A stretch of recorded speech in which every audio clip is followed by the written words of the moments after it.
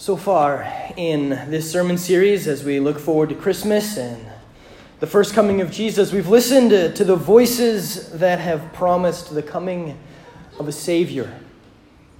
We heard the voice of God in Genesis. The pen of the poet told us of the promise made to David that would be a promise for all of us. The burden of the prophet was that we would all know of the light that is given to us in our darkness. This week we listen to the voice in the wilderness. An interesting place for a promise to be made. One that is absolutely needed and one that continues to highlight God's grace and love for us.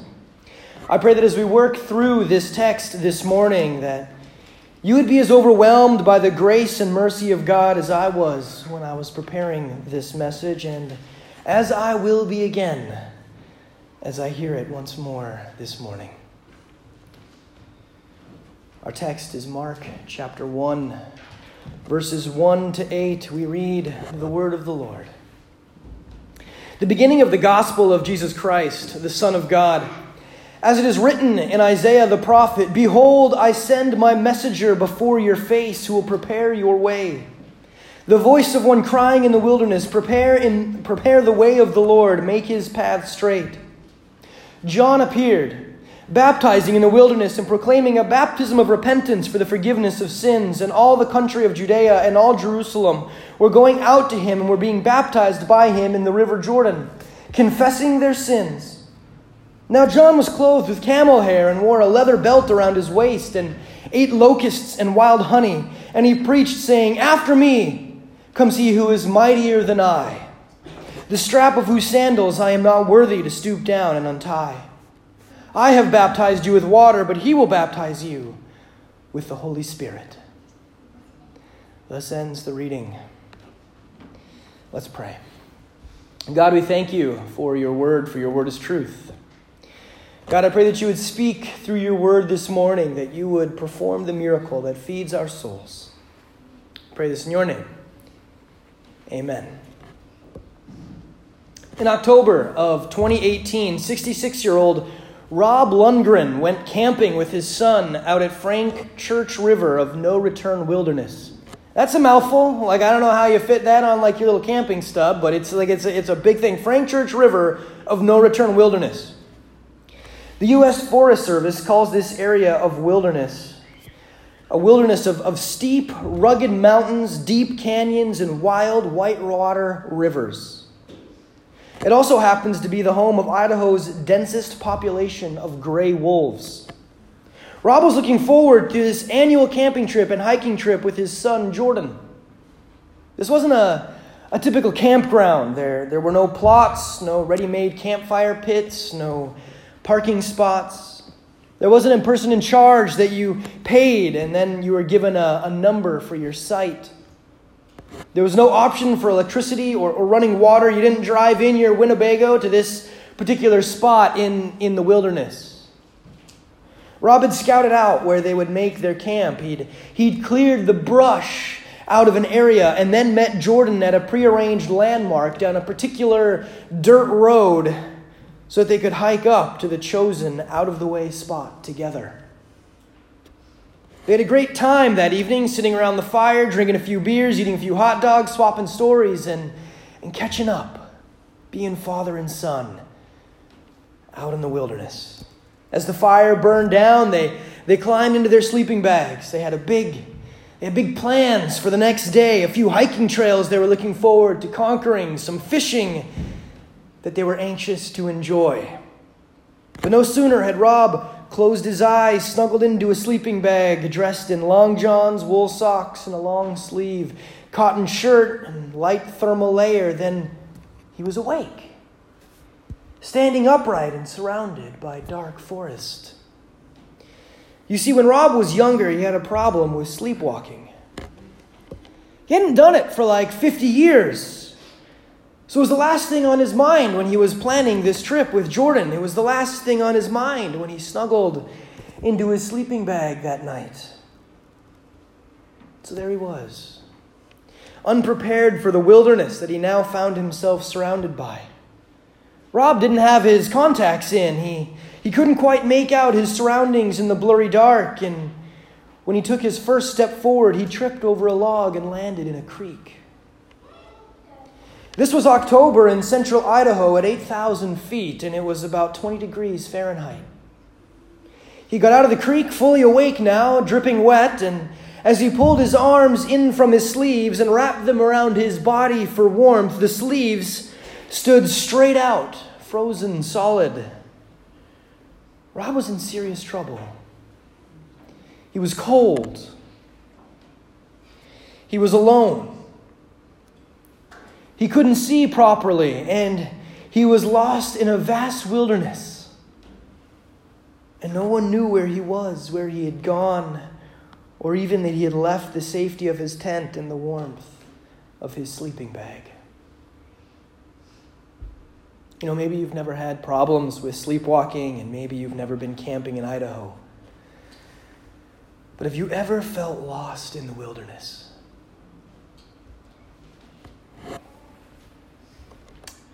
In the Bible, the wilderness has a deeper, a theological meaning. Jesus was tempted in the wilderness. The people of Israel were wandering in the wilderness. It is understood as a place of isolation. It is a place of dependence, a place where you feel helpless and unable to provide for yourself, where you don't have the answers. You see, being lost in the wilderness is feeling isolated. It's feeling alone. It's feeling like you are unable to help yourself. Like you are unable to get yourself out of the trouble you have gotten yourself into, the lostness that you feel. It's a place of temptation. It's a place of trials. What wilderness are you in this morning? Maybe your wilderness is addiction to your opiate of choice, drugs, alcohol, pornography, attention. Whatever it is that enables you to forget the pain that haunts you, even though you are enveloped by the shame that follows the indulgence. Maybe your wilderness is self-loathing. You don't like what you see in the mirror. You don't like who you are. You wish you were someone else. Someone that was funny. Someone that was good looking. Someone worthy of love. Maybe your wilderness is fear. There are so many things that might go wrong. So many things that can go wrong. What if they do? What if they do? How will we move forward when life falls apart and the unthinkable happens? Where will we put our hope when all around us is darkness? I probably didn't list your wilderness here. I don't know where each of you are. I don't know where it is that you feel lost and alone. I don't know where your hope feels bleakest. What I do know is that each of us have a wilderness that we get caught in, that we feel lost in, that we feel powerless to overcome. In our text this morning, we see a quote from the prophet Isaiah. It's just a piece of the passage, but it is taken from Isaiah 40. And when the New Testament references something in the Old Testament, it's a good practice to go back and look and find out why. Isaiah 40 is written to the Israel in exile in Babylon. The people of Israel are not in a desert wilderness, but one of slavery, of hardship, of persecution. Their homes have been destroyed and they've been taken to a foreign land by their enemies. God's people are defeated. They are bitter and disillusioned. They believe that God has failed them, which is our typical stance when things get rough, right? We look to God, we point out his failures in keeping his promises, and we say, if you are truly God, and you truly want the best for us, and you are truly all-powerful, then how can you have let all of this happen? As we shake our fist at the sky. So what does God say to his people in the wilderness of Babylonian exile? His people that are mad at him, his people that are angry with him, his people that are shaking their fists. at the sky. We read Isaiah 40, verses 1 to 5. Comfort, comfort my people, says your God. Speak tenderly to Jerusalem and cry to her that her warfare is ended, that her iniquity is pardoned, that she has received from the Lord's hand double for all her sins. A voice cries in the wilderness, prepare the way of the Lord, make straight in the desert a highway for our God. Each valley shall be lifted up, every mountain hill be made low. The uneven ground shall become level, and the rough places a plain. And the glory of the Lord shall be revealed, and all flesh shall see it together. For the mouth of the Lord has spoken. How does God respond? How does God respond to our ravings and our yelling? How does he respond to our anger and our frustration? He doesn't just remove the situation. He doesn't just make all of the stuff that we'd like to go away. He doesn't just smile and nod and plug his ears and wait for our tantrum to pass. Comfort, comfort my people. He comes down to comfort us. He comes down with a promise, with a hope that doesn't depend on us, but only on himself. Every valley shall be lifted up, and every mountain and hill be made low. The uneven ground shall become level, and the rough places a plain. All of the things that are wrong, all of the things that have broken, all the things that are rough and painful and seem hopeless, the Lord will fix. He will make the mountains of our sin be made level. He will tear them down and make them go away. They count against us no more. It will be as if they didn't exist, promises our Lord. And he will make the valleys of our depression and our guilt and our shame be made level. The valleys will be brought up.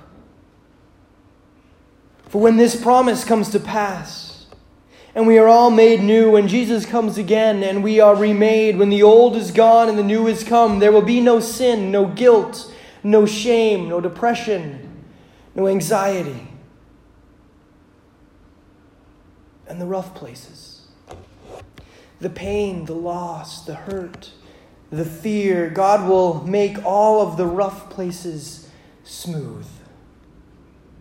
He will heal, cure, give strength, and comfort his people. Some of this he does already, but all of it will be done in totality, completely, and forever one day. Furthermore, God promises to display his glory before the whole world. Man, what a time that will be. What a fantastic promise that he has made to his people. This is the promise that is made in Isaiah to the lost people in the wilderness of slavery in Babylon.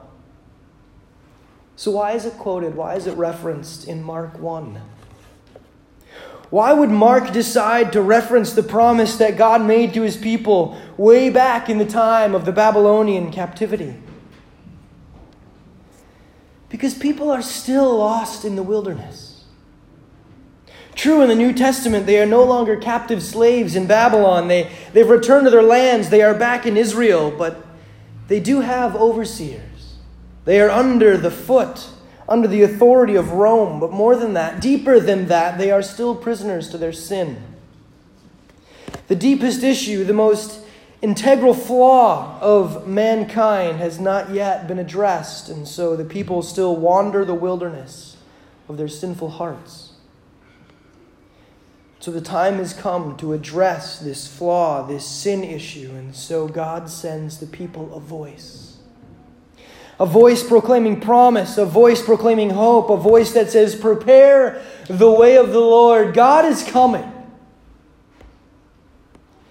And what an unexpected voice it is. It belongs to a man named John. We call him John the Baptist. John's a crazy dude.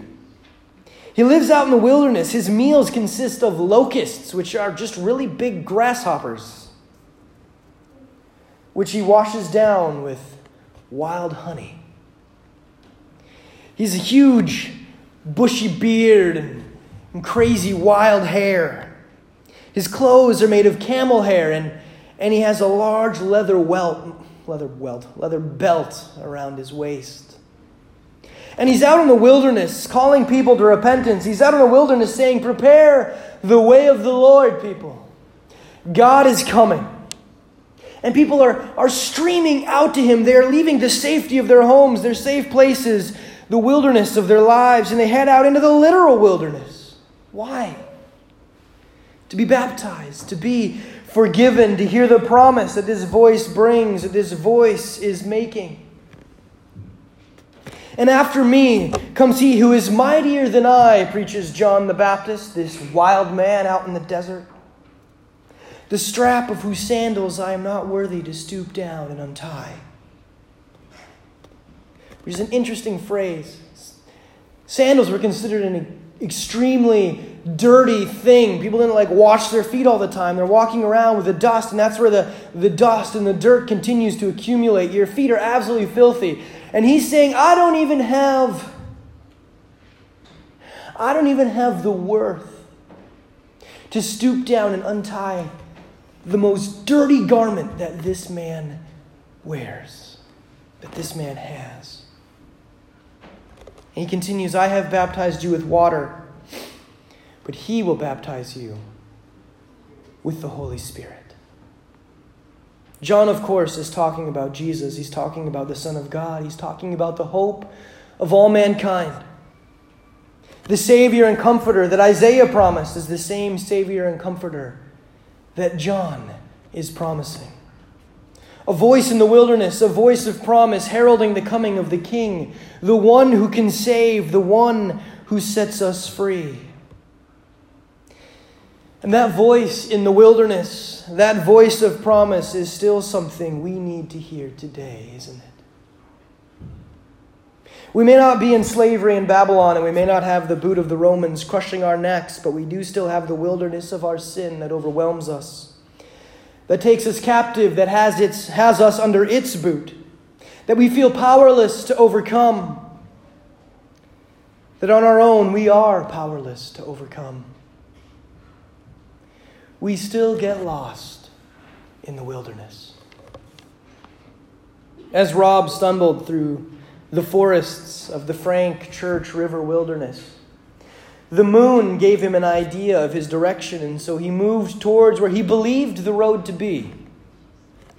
Once he found a dirt road, he had no idea if it was the right road or not, and he wandered both directions for a while, hoping to find something familiar.